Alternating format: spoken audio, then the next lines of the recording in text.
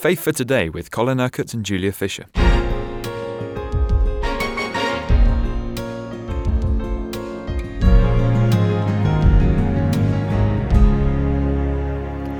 The power of God evident in our lives. That's what we've been talking about this week. You have taught us, Colin, that the first thing we notice when the Holy Spirit fills us with the power of God is that we love God and we love people. We've then talked about the power to rejoice, to be thankful in all situations. Yesterday you talked about the power of faith. Yes, it comes from revelation. It's also to do with our will. That brings us to Friday. God has given us the power to fulfill his will. Now, that's another way of saying that he has empowered us to do his word. You remember at the end of the Sermon on the Mount, Jesus talked about the wise man and the foolish man. Now, he said the wise man hears the words of God and puts them into practice. The foolish man hears the words of God but does not put them into practice. So both the wise and the foolish hear what God is saying. The wise man acts upon the word of God. The foolish man doesn't. Now the difference between the two is the wise man trusts in the power of God to operate in his life to enable him to do the will of God. This is first and foremost why God has given us his power. So as we saw earlier in the week, he wants us to love. It's his command that we're to love one another, we're to love our neighbor, we're to love God.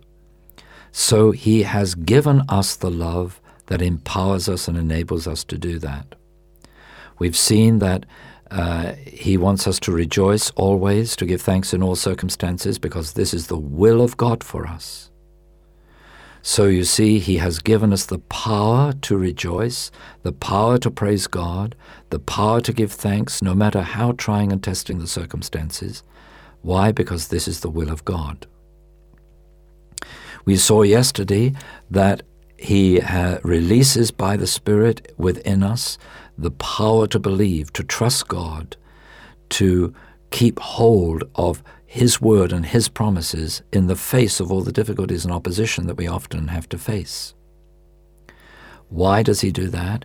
Because it's always his will for us to operate in faith. And we saw that Jesus could get frustrated with the disciples when they failed to do that. So we're seeing that the chief reason why God has empowered us with the Holy Spirit, this power that is so great it cannot be measured, as Paul says, to equip us and to enable us to do the will of God. In other words, God does not ask us to do anything without empowering us to do it. Now, Jesus says, heal the sick. And this is the area where many of us sort of naturally associate the outworking of God's power to heal, to perform miracles, to do supernatural signs and wonders. Well, if God's command is to heal the sick, he has empowered us to heal the sick. He's given us the authority, and he has made available to us the power to enable us to do it. The fact that he's given us the power to love does not mean that we will love, unless we trust in his power to love even those who in the natural we wouldn't want to love. He has given us the power to rejoice, but that doesn't mean that we will all rejoice. You can choose to walk in the flesh, you can choose to moan, groan, grumble, complain, instead of rejoicing. In other words, you have the power, but you're not using it. You have the power and the ability to trust God because the Spirit of faith lives in you, if the Holy Spirit lives in you. But you can still decide to trust in yourself.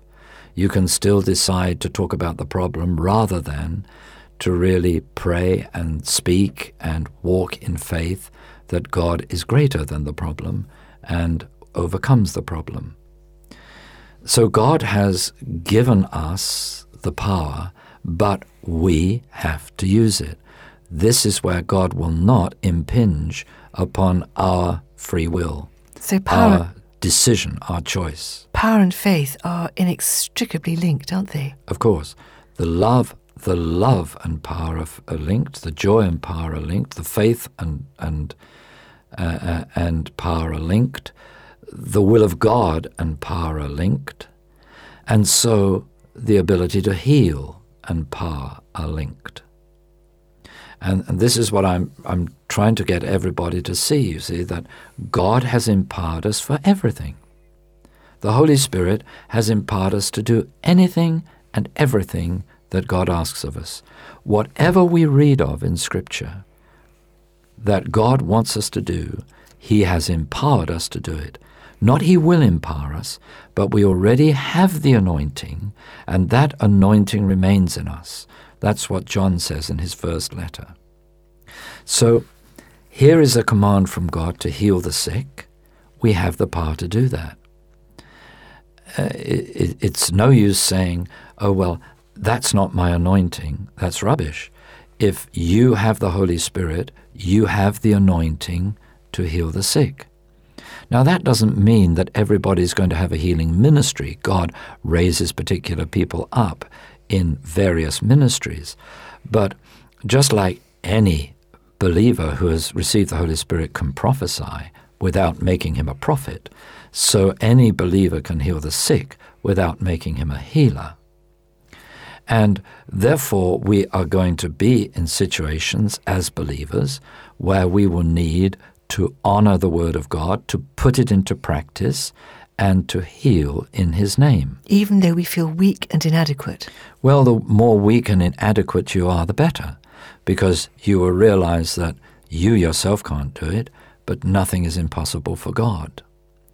And it really is intrinsically a very simple thing that if we obey God and reach out to others around us, those He puts in front of us, with healing, trusting God, not thinking, am I able to do this? No, of course you're not. But Jesus is able to do it. Then we will see the power of God operating through our lives.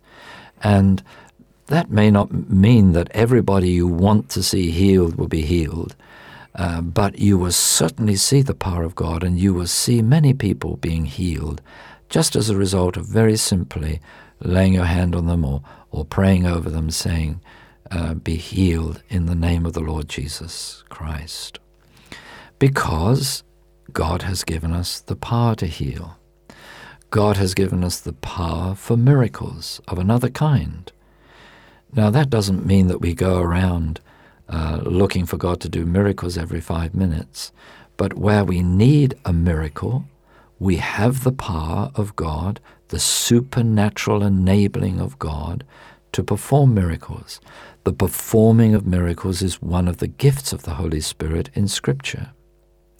We have the power of God to discern spirits, to see whether what is happening is really the Spirit of God, or whether this is some spirit of the enemy, or whether this is just somebody's human soulish behavior that is taking place.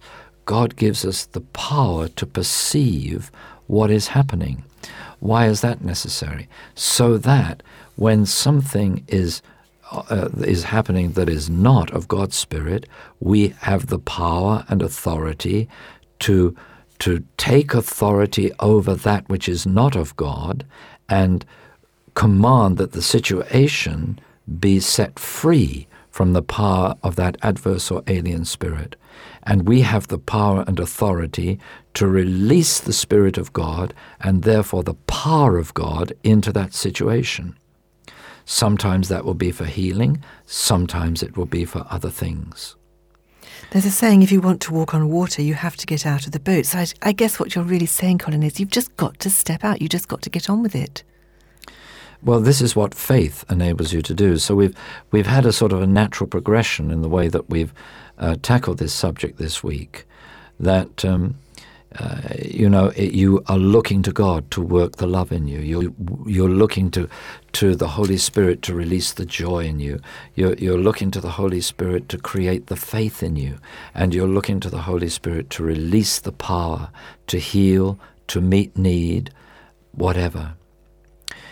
It's just learning, Julia, to do everything by trusting in the power of God, by trusting in Jesus, rather than trusting in ourselves.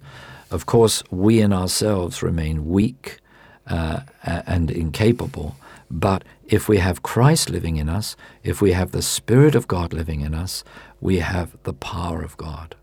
So I want to just sort of round off this week's program by bringing out the key point, that God in His wisdom, in His love, and in His faithfulness does not ask anything of us without empowering us to do it.